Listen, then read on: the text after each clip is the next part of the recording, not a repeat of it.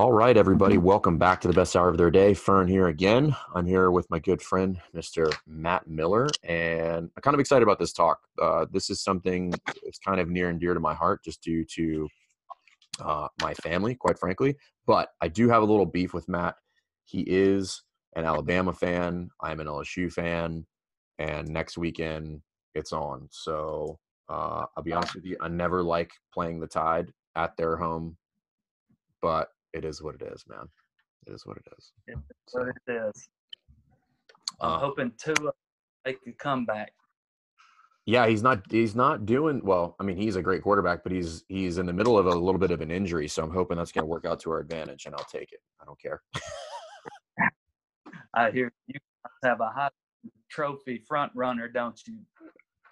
If he's not the Heisman Trophy frontrunner, I don't know who is, to be frank with you, because he's been crushing it. I mean, Auburn was his worst game, and it wasn't a bad game. It just wasn't a ridiculous game like he's been having every weekend. So, yeah, I'm a Joe Burrow fan. When Joe Burrow can run for touchdowns against that defense, you guys have a great team. I mean, listen, we could go on and on about like the frustration I've had with the lack of good QBs at LSU for the past 2 decades, but we'll refrain that for another podcast.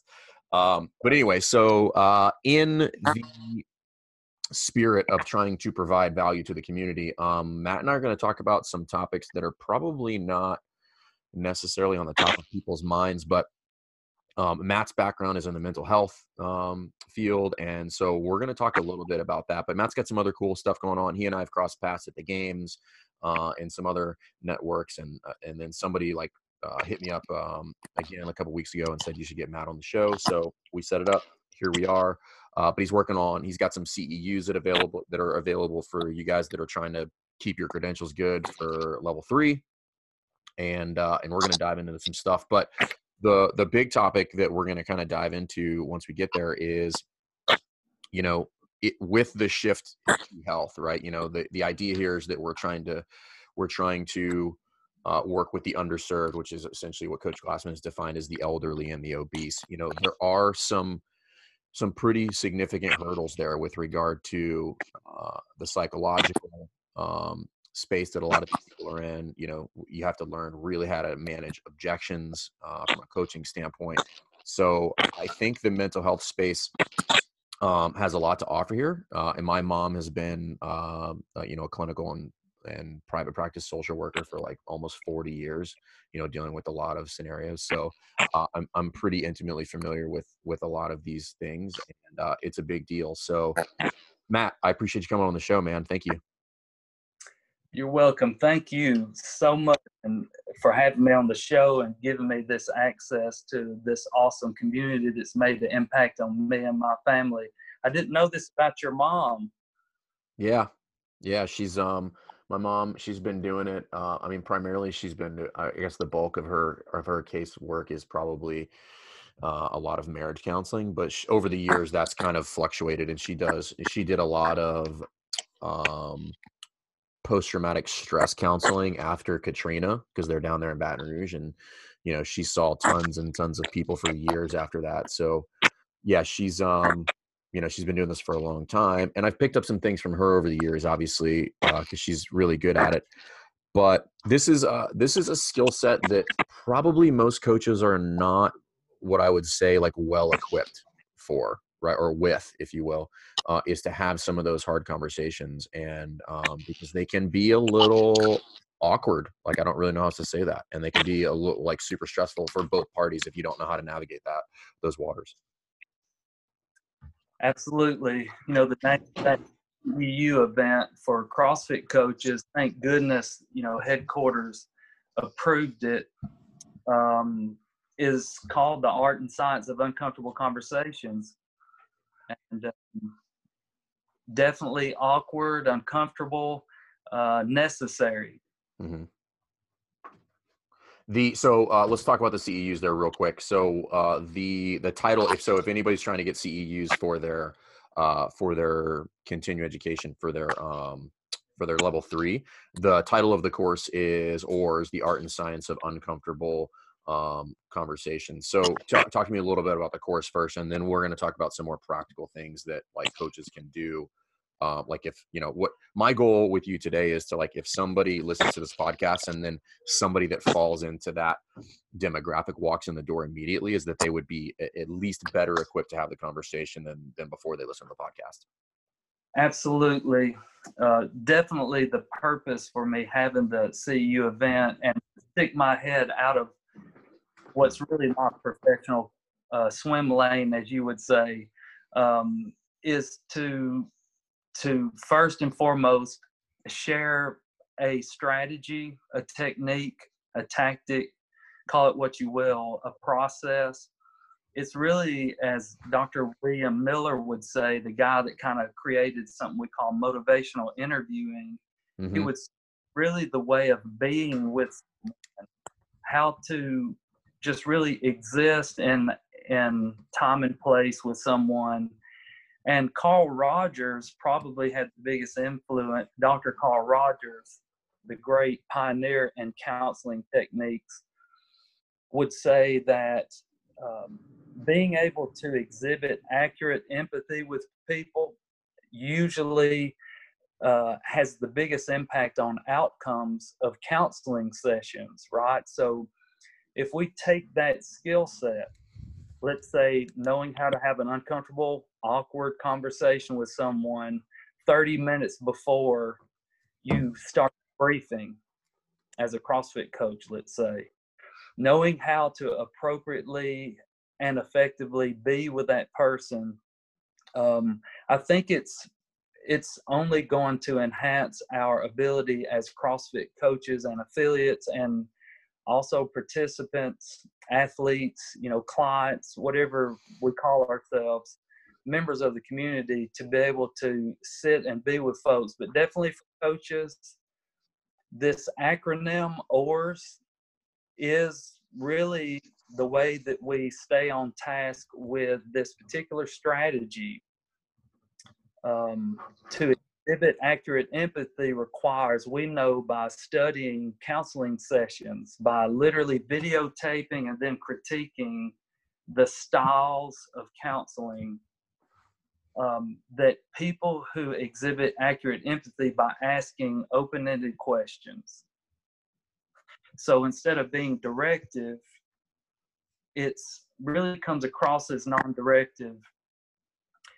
In essence, it's not my agenda, it's your agenda. Yeah. Right. And so, we've heard this for years, be where the client is, right? Mm-hmm. And if they're not ready to do a ring muscle up, do you need to be training them on a ring muscle up? Well, from a coaching standpoint, no. We should probably start with a progression of some sort, and maybe, and again, meeting them where they're at. So Jay and I did an episode on empathy a while back, and I actually got quite a bit of feedback on that. Like probably one of the most listened to episodes that we've done. So if you haven't listened to that, go back and listen to it, everybody. And we talked about a lot of different things. We talked about tonality, body language, facial expressions, like how you engage people. But what would you describe as accurate empathy? And I asked that because empathy can be this big, vague thing where it's just like, hey, have more empathy, which we would describe as just care more. But I don't know that does it justice. Like, what does that look like in real time? I'm going to be a little bit more nerdy here. No, that's great. I think it's necessary, and this will be part of the class too. And I can say that when we're talking about using OARS or something we call motivational interviewing, when we're being with someone so we can have accurate empathy, we're also juggling another kind of theory in the field of behavioral science, really in change psychology, the psychology of change. And that is something we call the trans-theoretical model of change. All right. Some people call it the stages of change. It may even be called readiness to change. So are you familiar with the stages? If you told them to me, I could probably or if you start, I could probably piecemeal them together, but the short answer is no. I'm sure I've seen them at some point, but haven't. But the author, I have that book I might have it here, but motivational interviewing. Who's the author for that again, for people who are interested in that? I forgot. almost positive that if it is really motivational interviewing, it's going to be William Miller. Howard Miller is the owner of CrossFit Huntsville, my affiliate. Yeah. William Miller from the University of New Mexico. Okay. And there's another good one that's very similar to that book, which is called Coactive Coaching. So people can check that out too. But I do have that book. I don't know if it's here. It might be at my house. But I do have motivational interviewing in my possession. Man, that stuff is so powerful. And motivational interviewing really is just another way of using a Rogerian approach in counseling sessions. But we know that as they've kind of studied and tested this approach on other populations, let's say, and not just like the original research that Dr. Miller did for motivational interviewing was with problem drinkers. All right. And so then he found that there was a usefulness in smoke cessation or helping people quit smoking. This is where this other theory that we're also juggling while we're using ORs, let's say, asking open-ended questions, using affirmations, reflective listening, and summarizing, we're also juggling and keeping really at the forefront of our mind that every person we meet is somewhere along these stages of change. Every single one of us are somewhere on one of these stages. The first stage that we talk about is called pre-contemplation. All right. And so a person with a pre-contemplative mindset, we say they're not ready. That's a good way to describe it. They literally don't think they have a problem. Mm-hmm. All right. So how you talk to someone, how you are able to be with someone, how you use ORs with someone who's not ready, that's really potent. How you talk to someone who is ready, we would call that person either in preparation, the stage of preparation, or the stage of action. You wouldn't talk to them the same way you talk to somebody who's in pre-contemplation. But most service organizations, whether you're an alcohol and drug rehab center, whether you are a fitness center, a CrossFit affiliate, in my opinion, these organizations are what we would call action-oriented type of facilities or organizations. We're already assuming that you're ready. When you walk through the door, we've got rigs bolted into concrete. We're ready. Mm-hmm. All right. And we're assuming if you come in here and you go through the one-on-one or the onboarding class, you're ready. So being able to understand those nuances, I mean, you did my L1. You guys are in touch with scaling. We scale movement. We scale these things. We understand these points of performance and learn how to scale. Scaling how you talk to someone is really what this is about for me. That is a skill that I just, truth be told, have never practiced, like, I guess intentionally, but it is something that I'm, particularly in the level 1 setting, because you interact with so many strangers, we'll call it, throughout the year, that you do pick it up over time. You do subtly understand the art of the tone of the way you say things, or literally the order of words that you use, and things like that can be the difference between this person acknowledging and accepting what you have to say or checking out for the rest of the weekend, right? And I know nothing about it other than I've probably developed some sort of skill set with regard to that over the years, purely out of necessity, because I have to connect with people over the weekend. And I'm thinking about the affiliate setting. So, like, let's go to these people who are in pre-contemplation. So, if you think about the number of people that come into the CrossFit gym, most of them it's a done deal. Like, that sale is done before they actually show up. Those are not the hard ones. The ones that are far more difficult are like if you're running 6-week challenges at your gym, or you're doing some sort of special where you're bringing in people who are kind of on the fence. They come in and, like, I'm envisioning like a very, like, specific subset of people, which is probably a little bit overweight. We ask them about their fitness. They're not really understanding that they're unhealthy. And if you ask them anything about their nutrition, they're in their mind, their nutrition is pretty good, you know.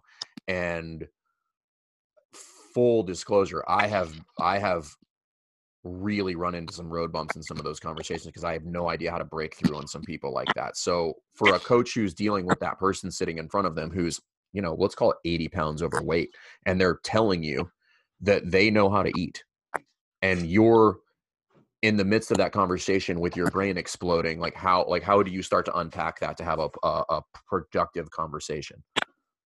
This is like the perfect, this is like underhand softball toss. I love it. Well, listen, man, I do this a ton, and so I know how to tee these up. I love. So here's what we're doing. The first thing is we begin with the end in mind. Thank you, Stephen Covey. And we're going to remember the purpose for us doing what we're doing. And so it's not checking a box off. And here's another thing, and I say this to you in a loving and caring way, because that's what you do, right? Hey, everybody, I'm about to get some feedback on the podcast, so just take notes. Seriously, I say somebody that really is paying attention and really cares about you as a coach. Like I saw you on Instagram yesterday doing like a performance evaluation or something. Mm-hmm. Is that what yesterday? Yeah, it was a couple days ago on the Best Hour of Their Day Instagram handle. Correct. Oh, so awesome. So you're sitting there and you're kind of talking to us about what you're looking for in the coach and all of this. Having somebody in your organization, at your gym, at your affiliate, who understands kind of what's going on, if they would say to you, hey, no client is hard, or they're all hard, but to differentiate a pre-contemplative person. Well, when you say hard, what do you mean by that? Like, if I were to say, man, you know, those conversations are harder, or dealing with Oh, got it. Yeah. So if we could immediately start working on our own psychology, but what I'm going to say is this ORS acronym is there for when we are kind of raw and frazzled, and we've had a ton of emotional conversations. Maybe we've done too many groups that day, too many sessions. And it happens, you know, we're talking about real life here, running a gym, you're doing everything. And what I'm going to say is I meet a person who's 80 pounds overweight. I don't know what their perception is of overweight. Mm-hmm. And so the only way I'm going to know is to ask them. And so am I going to ask them, what's your perception of obesity? I don't know. Do you think that that's even appropriate? But finding out what their perception is. Look, I had a guy bring his wife in here. You know, I'm a psychotherapist. I'm a talk therapist. That's what I do. You know, every hour on the hour for a living. Mm-hmm. I'm in private practice here, and so I had a guy come in with his wife, and you know, he's trying to quit smoking. She scheduled the appointment. All right, so they're in here, and over the months, you know, he's just not changed. We get into all kinds of other conversations, distracted away from the end thing, which was the guy needs to quit smoking. The doctors are telling him he's going to kill himself. It's already looking bad biologically, physically for him when he goes for his checkups. Eventually, their dog died. They don't have any kids. Their dog dies. What do you think the dog died from? Probably secondary smoke inhalation. Secondary smoke. The dog died lung cancer. The wife, what do you think she did as a response? She probably went high and right, and I would say worst case scenario decided she was going to leave him, or she schedules this appointment with you. Well, she definitely did that, but she cried. She cried. You know what he did? He went and bought another dog. what is your perception, right? What is your perception of your issue? So the way that we find that out is by asking open-ended questions, not yes or no questions. We know this addiction trick.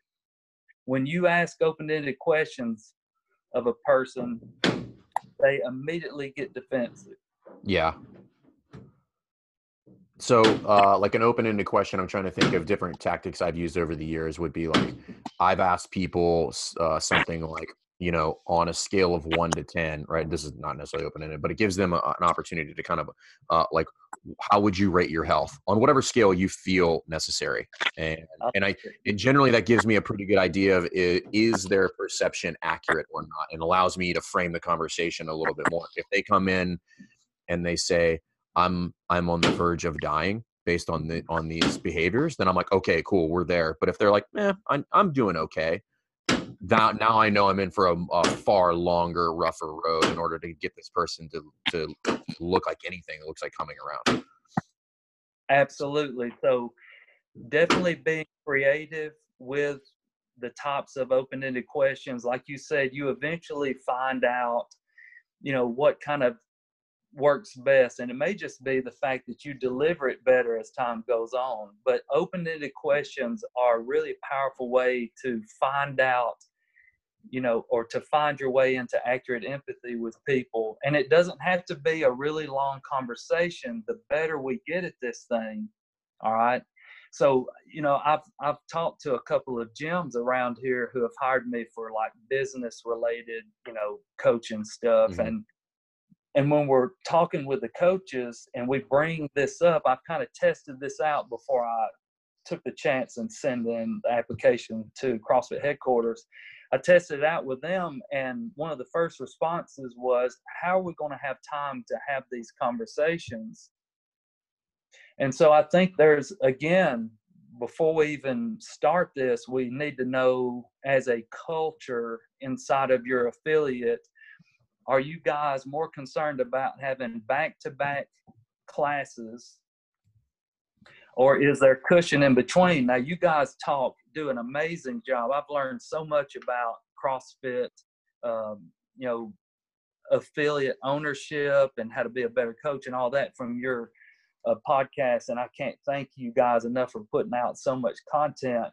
But you know what that's like. Some people are trying to rush to the next class. Who is talking to the pre-contemplated person who still can't get a pull-up, but they're still overweight?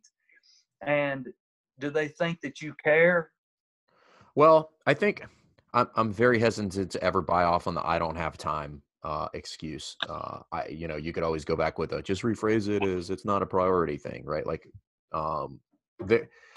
in very few scenarios of people that I've met, and I know people that are far busier than any gym owner, like any gym owner, and it's usually a lack of organization, right? So let's just use that gym owner who is coaching back-to-back classes.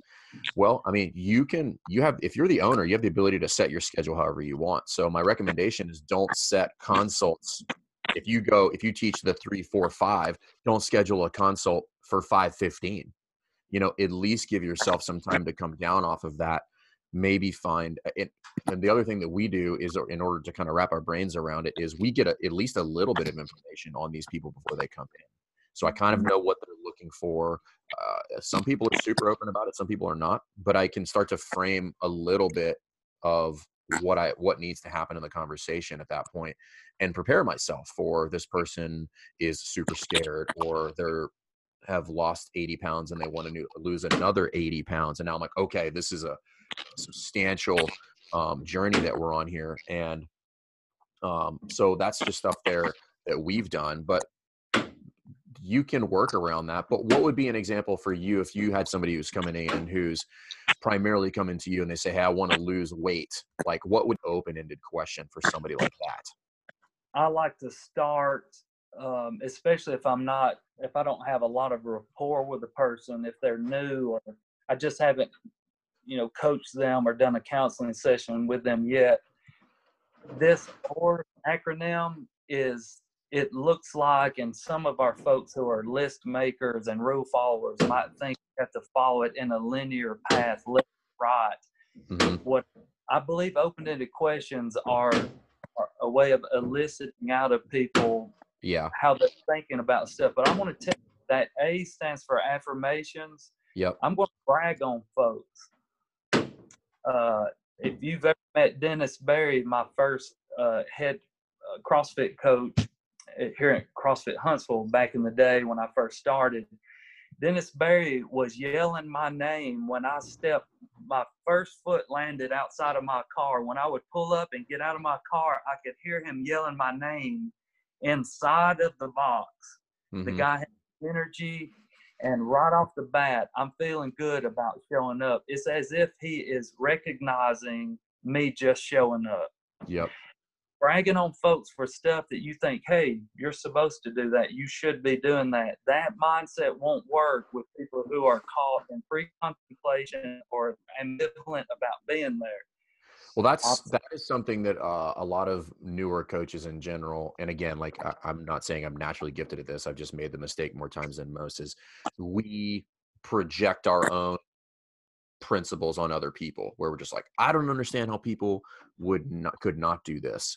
And that's just naive at best and super ignorant. I try to go the other way, which is like, I try not to assume anything about anybody. And I try to assume, it sounds terrible, but I try to assume the worst, that they have zero motivation. And one thing that I think has helped me is like actively seeking out the ability to tee up wins for people, even if it's just in conversation, where they say, well, I'm trying to think of an example where somebody comes in, they say, well, we eat out, 5 times a week. And I said, well, are we eating at home the other 2? And they said, yeah, we cook at home and we do that. And I'm like, well, great. So we got 2 days in the books. Like, let's just try to make it 3 now. So I think like being like, and I find myself waiting, like really looking and kind of like waiting, like almost on pins and needles, like where's the first win that I can pull from this person in order to make them feel good about this? Because I think those people are incredibly delicate, and most of them, you deal with it at much more extremes than I do, but most of them are kind of looking for an excuse to not do it. I'm not sure if it was Coach Glassman that said this first, or if it just kind of has become part of the lexicon, but this tsunami that's heading towards us, well, from a mental health perspective, I definitely agree, number one. And I want to say opening up and pivoting our approach as a community towards more of a health-oriented healthcare provider approach, if you will. And those are my words. I think that you guys as CrossFit coaches are healthcare providers, not sick care, but healthcare. But I would say the tsunami is a tsunami of ambivalence on the part of this new demographic, because when they're standing with the music pounding out of those speakers and the people are running around, I think that, in the energy of time, the pheromones are flying. You're going to have somebody who's literally at that moment weighing and measuring the pros and cons of whether they want to come back or not. And so knowing how to deal with ambivalence, it's the person who's been there for 2 years, all right, and they're not, all of a sudden they've plateaued, out of their mind on everything. What kind of conversation am I going to have with them? Well, open-ended questions are great. Affirmations are great, but I got to tell you, the R of the acronym OR stands for reflective listening. Can you say back to them what you heard them say in your words? If they tell you, hey, I was able to cook at home 2 nights, but we ate out the other 5. So how do you find a way to brag on that? Well, you shared that with me. How do you reflect back to them accurately what you think they're really telling you? And this becomes something where you literally need to practice this. And that's one of the things we'll do in the CU event. I mean, we're going to practice on each other, and the more experiential, the better. Yeah, one of the things I've experimented with is is simply asking them if my interpretation of what they told me. I'm like, so what I'm hearing you say is that you're unhappy with your weight, you I know, love it. and then Yeah. I just leave it open, and people are like, yes, and then they'll elaborate on it a little bit more, um, and then you just go from there. But and I'd be interested on your thoughts on this. So I think obviously those folks are ambivalent, and I think and I'm going to have somebody else on the show who's going to talk a little bit about mental health too, because I do think it's important. But I think there's two conversations to be had here, and I know you probably didn't even plan on this one, but the first one is with the client. You know, the client who comes in, and there's probably two buckets of people there. Those people who are those pre-contemplation people, and then those are the people who become ambivalent, or just they become indifferent, right? Because they're Yeah. not seeing what they want. And then there's two different conversations you have there. But then the third one, I think, is on the business owner side of the house, because I don't think enough people are talking about the mental health of the entrepreneurs, because I think a lot of people are pitching the idea that this is all great, and not to say that it's devastating, you know, like it's definitely a super rewarding job, but I don't think people are being accurate about the stresses that come along with small business ownership. Like, you know, it's not for the faint of heart. I will tell you that. Like, not everybody crutches it. Like, most people probably struggle financially, and that has incredible wear on people over time. And then that in turn reflects on you as a person, inhibits your ability to have these conversations with other people, because if I'm dealing with things internally, it's incredibly difficult for me to have empathy for other people. You have hit the nail on the head.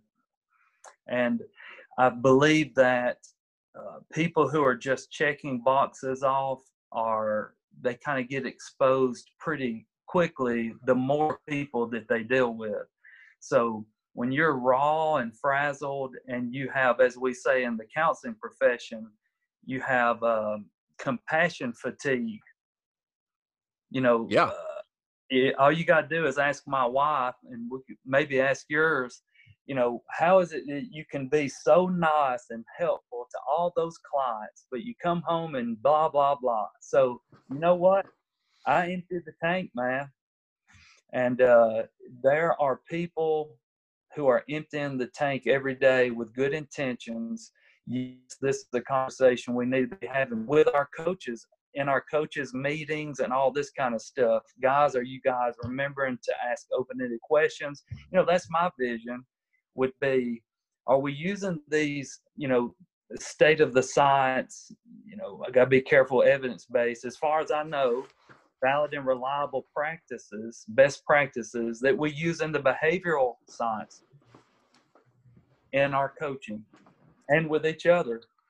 So what would be your advice? So like, what was something that like a business owner like me could do? So, you know, like I have no problem saying this, like my wife and I have been to counseling on numerous occasions for different things. You know, we went to counseling after our daughter was born, because that was a really traumatic experience. We've been to counseling for just marital issues where, you know, nothing crazy, but like just inability to communicate on things, or stress, and then having to unpack that and understand that I'm not actually mad at you. I'm just stressed, and I'm not really sure how to deal with that, because I don't understand how you're feeling. But what you mentioned there is one I wouldn't say we have it like really frequently, but it's not. We've had the conversation about, you know, you have to be able to do both things, right? You have to be able to show care with their clients, but you also have to be able, not necessarily empty the tank there, so that you can go home and care about your wife and your kids, because, you know, forget the business. Like, at the end of the day, that's all I really got. Like, I got my wife and my kids, like, hopefully. So what, like, for somebody who's on the verge of that burnout, because we did another episode on burnout, like, are there any like tactics or tips or tricks you can do as far as like resetting yourself before you go home to your wife, so that you don't like dump all over them because you're frustrated about some crap that happened at the box? Absolutely. First, let me say that we are a oral, consumptive, fixated, oriented society. When we're stressed, we put things in. We chew on things, we eat things, we take things orally. And the number one way to deal with not just stress, but what we would call distress, which is Hmm. stress, anxiety, irrational thinking, irrational expectations. We also use the same thing. Our mouth, we talk. That's how you deal with, that's the natural release valve of pressure for us. And so what I'm going to suggest to you is, of course, there's a lot of little tactics and strategies. I mean, watch Greg Amundsen talk about box breathing. That's helpful. But you guys already know that you need to exercise and eat right. That helps too. But you're still experiencing stress and anxiety. So we're saying, talk about it. And talk about it with someone who exhibits accurate empathy with you, and not going to tell you to just suck it up and pull your bootstraps up and be glad. People would crawl on broken glass to be in your position. Suck it up. That has caused as much harm as anything. Yeah. That is the just say no of the addiction treatment world. What we did is we found out, I'll try to hurry on this. No, you're good. There was a smoke cessation study that was done. It was the state-of-the-art, world-class evidence-based approach to helping people quit smoking. And we offered it for free. It was at the University of Maryland. I say we, the field of counseling and psychology. They offered it for free. Of the people that were offered, 10% took it free. 10% took the opportunity. So, motivation is an issue. Some people think people lack motivation because they won't quit something. They won't change something. We see it in the trans-theoretical model of change. The stages are pre-contemplation, then contemplation, but then the next one is planning. Most of the time, it's not a motivation issue, it's a planning issue. You don't lack motivation, you lack planning.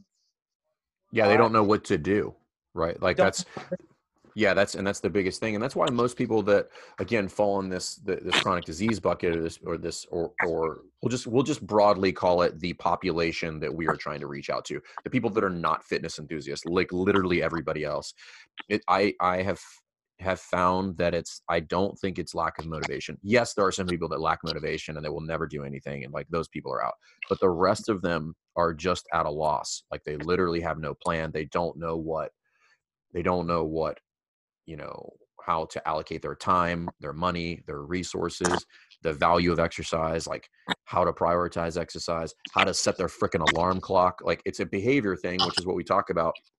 It's like fitness, money, and nutrition are all the same. They're all behavior based. Like if you can wrap your brain around like what are my behaviors, and then figure out how to combat my own behaviors or combat your behaviors, then I think you can start to have a conversation with people. And that's something that I found super valuable with myself, is like whether it be money or nutrition or fitness or something or whatever. It's just like, okay, what is my current behavior? How is that sabotaging me? And then what can I start to do to create that plan that you talked about to combat those behaviors? Because I'm not going to change it at first. I mean, you tell me, you're the professional, but like in my experience, I'm never going to change it. I just have to battle with it for a while until I can begin to change it. Hey, planning is so crucial in so many aspects of our lives. Of course, this is not anything new, but I can tell you from a behavioral science standpoint and from my own experience, when I have people come in who are referred by the criminal justice system, which I do a lot of work with legally coerced people, right? So they're not the happiest of campers when they come in and I say, hey man, I'm going to recommend a 13-week program. And you're going to have to ask off early from work, and I'm going to put you on a color code drug testing process, and somebody's going to observe you peeing and all of this kind of stuff. Would you say they're pre-contemplative, contemplative? I don't know until I do an assessment with them and find out and ask them open-ended questions. And I bring this up to say that I can immediately start planning with a person who is even showing signs of ambivalence or even opposition and defiance. I start planning with them as early as possible. So I would say to your earlier question that I probably ran a couple of rabbits with if I'm a gym owner who is frazzled and raw or wore out from doing back-to-back classes and trying to run the gym and have uncomfortable conversations and have accurate empathy, what do you do for them? What can they do? They can sit down at the kitchen table with a low heart rate, okay? Tell all the people that they love that for this 1 hour, understand I'm okay, but you won't be able to reach me. 1 hour. I'm going to invest 1 hour, and what I'm going to do is I'm going to plan out how I can keep losing my freaking mind at work. And so they do. You showed it the other day, class planning. Well, that's how we got to plan our day. That's how we plan our business, with a plan. And the plan includes talking to someone who is unbiased. And look, I know this is self-promoting, but I believe in the power of sitting with an objective, skilled professional who's not going to judge you, at least not outwardly. They're going to be professional. Look, I've got a coach, I've got a mentor, somebody who I go to. Every coach needs a coach, man, as you know. It's something I like my wife and I have worked on, like where we kind of talk these things out, and then I recognize. So I, obviously I do this podcast, like, and if you're kind of in my inner circle, like most people take some, like I can seem argumentative, meaning like I'm quick to have an argument, but for people that know me, it's not because I like to be argumentative for the sake of being argumentative. I genuinely enjoy the playing of tennis with ideas. It's just like, I'm going to say something, and then I really enjoy you coming back with a counter offer, and then we go back there with, in many instances, with no desire to win, simply to just play the game of batting ideas and conversation back. But that drives my wife insane. Like, she doesn't want to do that. So we defined it as, I like what is described as mental jousting, like, because I just find it stimulating. So when I get into that state, like, I now recognize it, and I'll have to stop myself and I say, hey, listen, I'm not jousting with you right now. I genuinely need to know this information. Yes. Right? And it really heads off some things where she would just like spin off and like, kick me in the shin or something like that. So I think if you can figure out, like, from a coaching standpoint, if you know that like you're strung up or you're strung out by the end of the day, it's like, recognize that. Like, I think simply recognizing that, and maybe sitting in your car for 5 minutes before you go home, or maybe, isolating yourself 10 to 15 minutes before you do a sit down with a client who is coming in here that might be challenging to work with. Like, get your mind right. Like, that works. But I did have another question in here, and so we're talking a lot about, using these tactics and doing this. But I know there's somebody who's listening to this and is just like kind of throwing their hands up and saying, hey, listen, where does being direct fall in here? Like, at what point just be like, listen, you're overweight, or you eat like crap, or you skip training days. Like, I don't know how else to tell you this, and no amount of me asking you open-ended questions is going to get us where we need to be. Like, at some point, I feel like you need to tell you that you suck, where does that fall in from a coaching standpoint? Absolutely. Such a fair question. Let me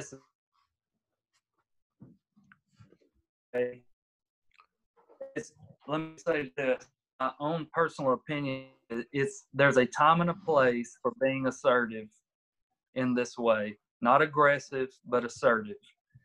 Right? So instead of saying you're obese, that's why you can't link, 5 chest to bar.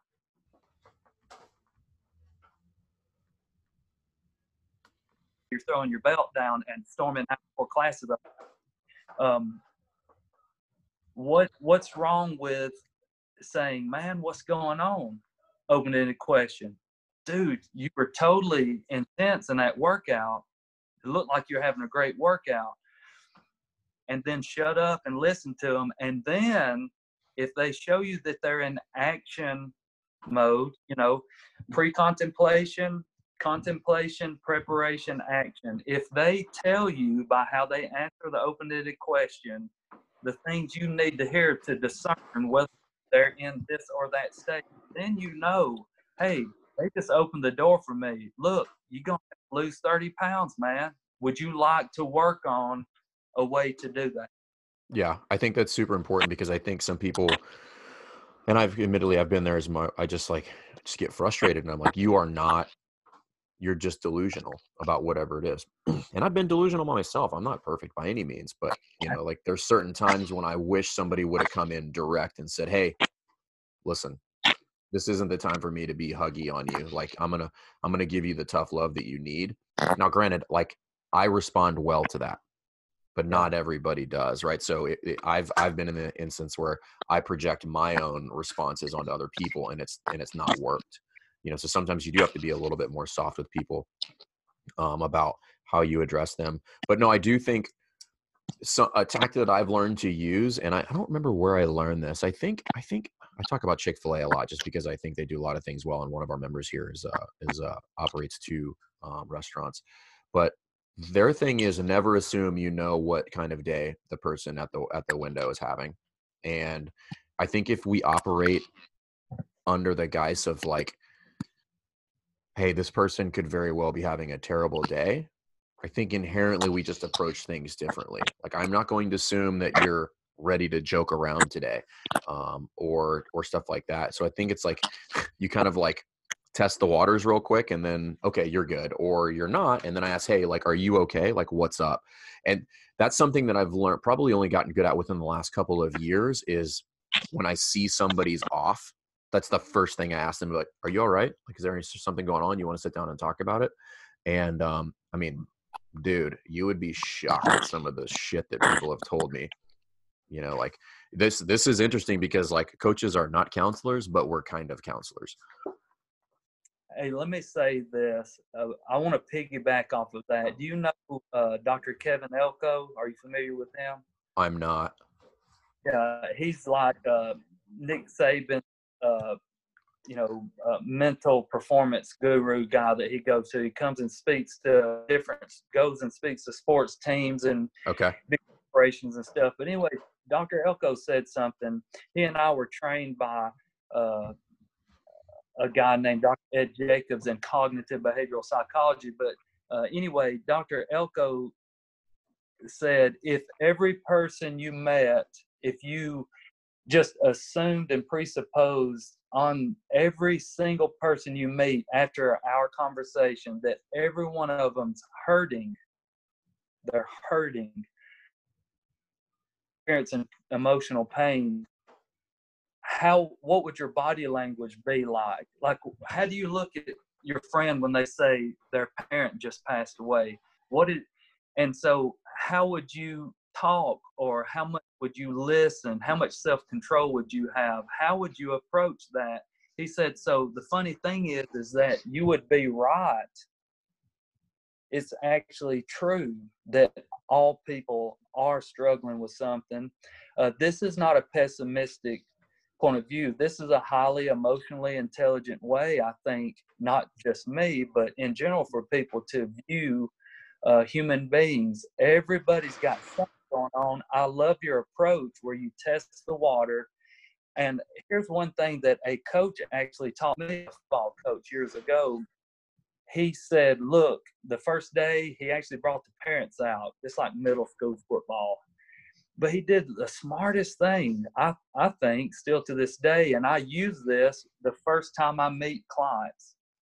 How would you like for me to handle you not following my directions? How would you like me to approach? In essence, how do you like to be coached? Yeah. Now, it could change, but that in a way what you do if I can get on your tail without having to beat around the bush a lot. Yeah. And that's what kind of athlete I was, which means I had a lot of work to do in the coaching realm, because I was just, listen, give me both barrels. Like you can yell at me all day, like hold me underwater forever. Like it doesn't matter. Like that's generally how I responded well.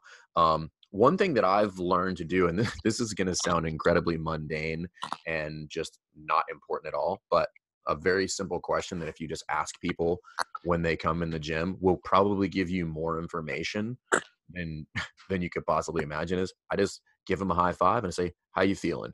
And their response to that, based on their body language, their facial expressions, and the words that they use, gives me a pretty accurate idea of what I'm dealing with that day. How you feeling?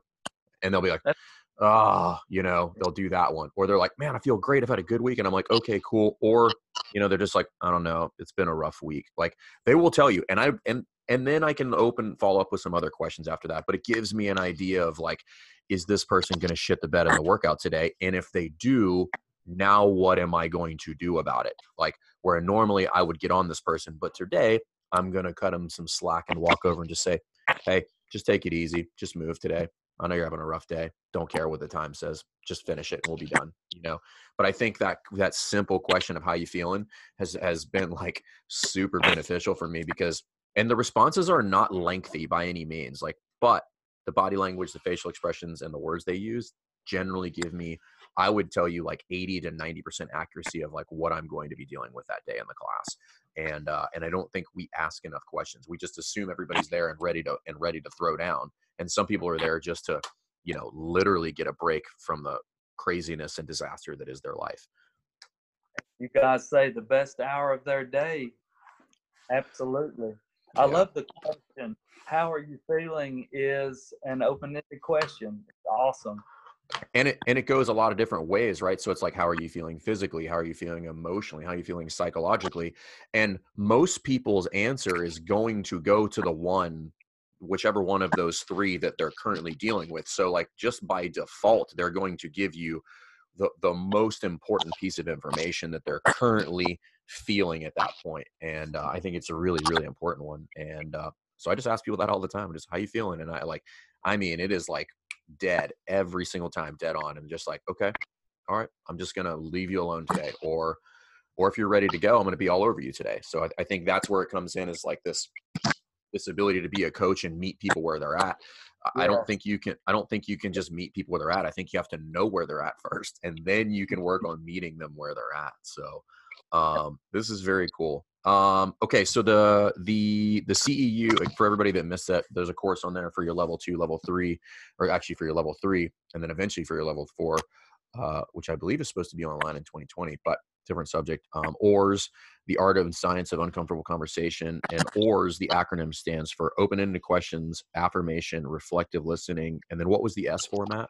The S is summarizing. This is really where we agree what it is we're agreeing on as a partnership, not a dictatorship. Even though they know you're in a position of authority, the more we can be in a kind of relationship with them that is a cohort more than a dictator. But the summary is really taking everything that you heard from them, everything you're experiencing, and then having that plan we talked about. Where do we go from here? So what, now what, as we say. And then the other piece of that was, so you have your folks that are pre-contemplation, you have your contemplation, your action folks, and then your planning, right? So the vast majority of people that we deal with are probably in contemplation or action, actually even more so probably in action for a CrossFit gym. So where we need to develop some skill sets is that kind of pre-contemplation, contemplation lane.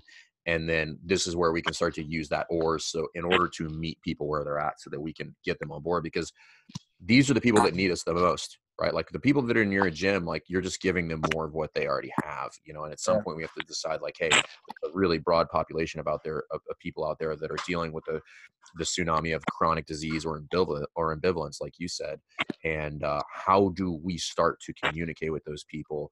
And it starts with a plan, no different than your lesson plan. If you're trying to bring in more and more people, like what is your plan for talking to people who are, we'll just call it what it is, unlikely to purchase your service? Yes, absolutely.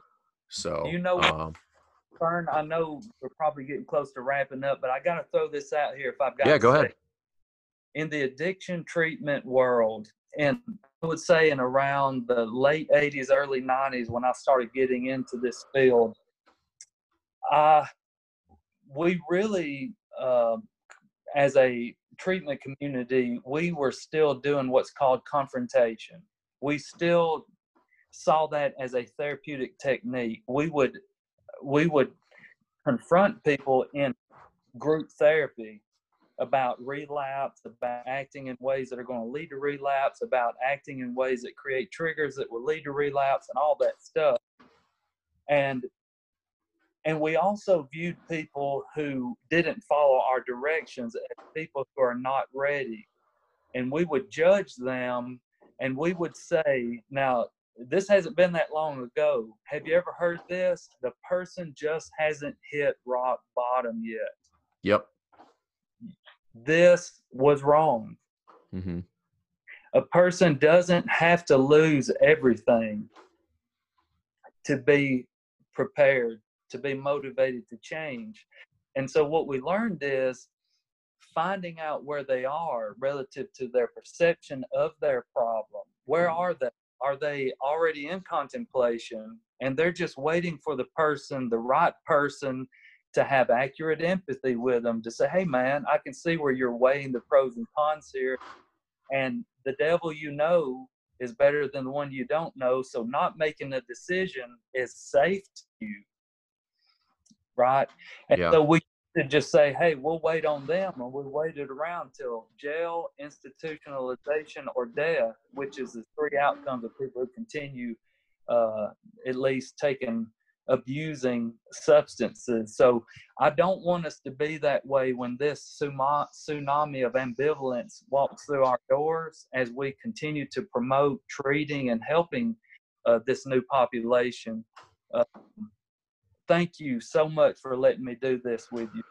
Yeah, absolutely. This is fun. And I think it is important, because I think as we start to, cast that larger net for people, I do think what we're going to find is that a lot of us are woefully ill-equipped to start to deal with that that population. But that doesn't mean we can't develop those skills. And a lot of what we're dealing with as we start to wade into those waters is very similar, if not the exact same, as addiction, because most of these people are dealing with what's just food addiction. You know what I mean? So it's not like it's the same, like we still have to approach this from a clinical standpoint, not as clinicians, but from a strategic standpoint, because that stuff has been proven to work, and there's some really cool stuff out there. So we talked about the couple of books. So there was motivational interviewing, but is there anything else that you would recommend for like coaches, gym owners that they can really deep dive on this stuff so that they can start to sharpen the axe on like how to start to have these conversations? Yeah. What I'm going to recommend to you guys is to do your own study on motivational interviewing, anything by Dr. Miller or Rollinick, Rollinick. So Miller and Rollinick are the authorities on motivational interviewing as a counseling style to help people deal with things like ambivalence or being stuck in one of these stages of change. Yeah. And then Prochaska, I believe is the name of the guy at the University of Maryland, who did a lot of the work on the trans-theoretical model of change. I think it'll make you much more competent. You're already competent in so much that's helping, millions of folks. If you're a CrossFit coach around the world, you're already doing amazing things. I think this is just another tool for me, because, as they say, if all you ever see are nails, all you ever use is a hammer. I view all of this stuff as a mental health issue, all of it. I see that, I part of the treatment plan for some of my clients is you need to find a CrossFit box. And I do that. It's not the only answer, but it is one of the tools. And I think that's key, is that it's not the only answer, and we just can't fix things with exercise. Like there's a lot more that goes into that. Yes, that exercise can help with depression, and it can be an avenue for some people, but it's not going to solve people's problems. Like, coming in and doing burpees and thrusters is not the answer to, mental health. It's definitely a tool. It's one of many tools we have in our tool bag in order to address that, but it's not the only thing. The other thing I had in here, I found it is coactive coaching. So if anybody's interested in coactive coaching, it's like it falls in that Stephen Covey kind of like genre of books, and some really good stuff in there. But it's very long. It's very similar to motivational interviewing. It's a lot of open-ended questions about like trying to get people to give you information with regard to like what they're feeling, stuff like that. So, dude, this has been fun. I think this is super valuable for the community, particularly as we start to really try to serve the underserved population, which is primarily like the chronically ill, because I think these skill sets are what we're all going to have to develop, but these are things that are useful with just your everyday relationships as well. So it's not like this is just for, clients. So this is cool. Yeah. Awesome. I appreciate it. You guys, are you familiar with Viktor Frankl? Yep. Yeah. With Man's Search for Meaning. Yep. Yeah. In that book, he says, and I just, this helps me, as you said earlier, you got to find a way to get your mind right. Viktor Frankl, who I guess we could safely say experienced some trauma and some discomfort in his life. That would be an understatement. Yeah. Dr. Frankl says somewhere in there, and I'm paraphrasing, but I highly recommend the book to everyone. It's a short read too. It's not a big book. Short read. Somewhere in there, buried like a treasure. He says success must not be pursued; it must ensue as an unintended byproduct of one's dedication to someone other than themselves. And this is really selfless in many ways. We do leave our best days, our best moments in the counseling office, and in my experience on the gym floor, and yours, maybe all across the country for you as you train people. Some of our best moments are used in places other than with our family and friends and loved ones, but remembering that that's what this is about. We chose it, right? Yeah. This is what we chose. And maybe it chose us. Yeah. No, I think it's cool. And I think Cassidy brought it up in a previous episode, which is one way to measure that is to kind of constantly keep yourself on the hook about like, are people better for having been in my presence? And that's a pretty heavy burden to bear if you think about it. But that's what you signed up for if you do this. So Matt, I appreciate this, man. This was fun for me. So I can't thank you enough for this. If you guys have questions for Matt, he owns it's Matt Miller Coaching, correct? Yes, sir. Yep. Matt Miller Coaching. But if you have other questions about, some of the more nerdy stuff that we were talking about, please hit us up. We can hand you off to Matt, but look him up. And we will get you guys in touch. But thank you again, sir. I appreciate it. Thank you. Thanks again for listening to Best Hour of Their Day. We hope you enjoyed this episode. And if you did, one more time, please leave us a review on Apple Podcast and send us any feedback you have to @besthouroftheirday on Instagram and besthouroftheirday@gmail.com if you want to shoot us an email. We appreciate you. Thanks again. Have a great rest of your day.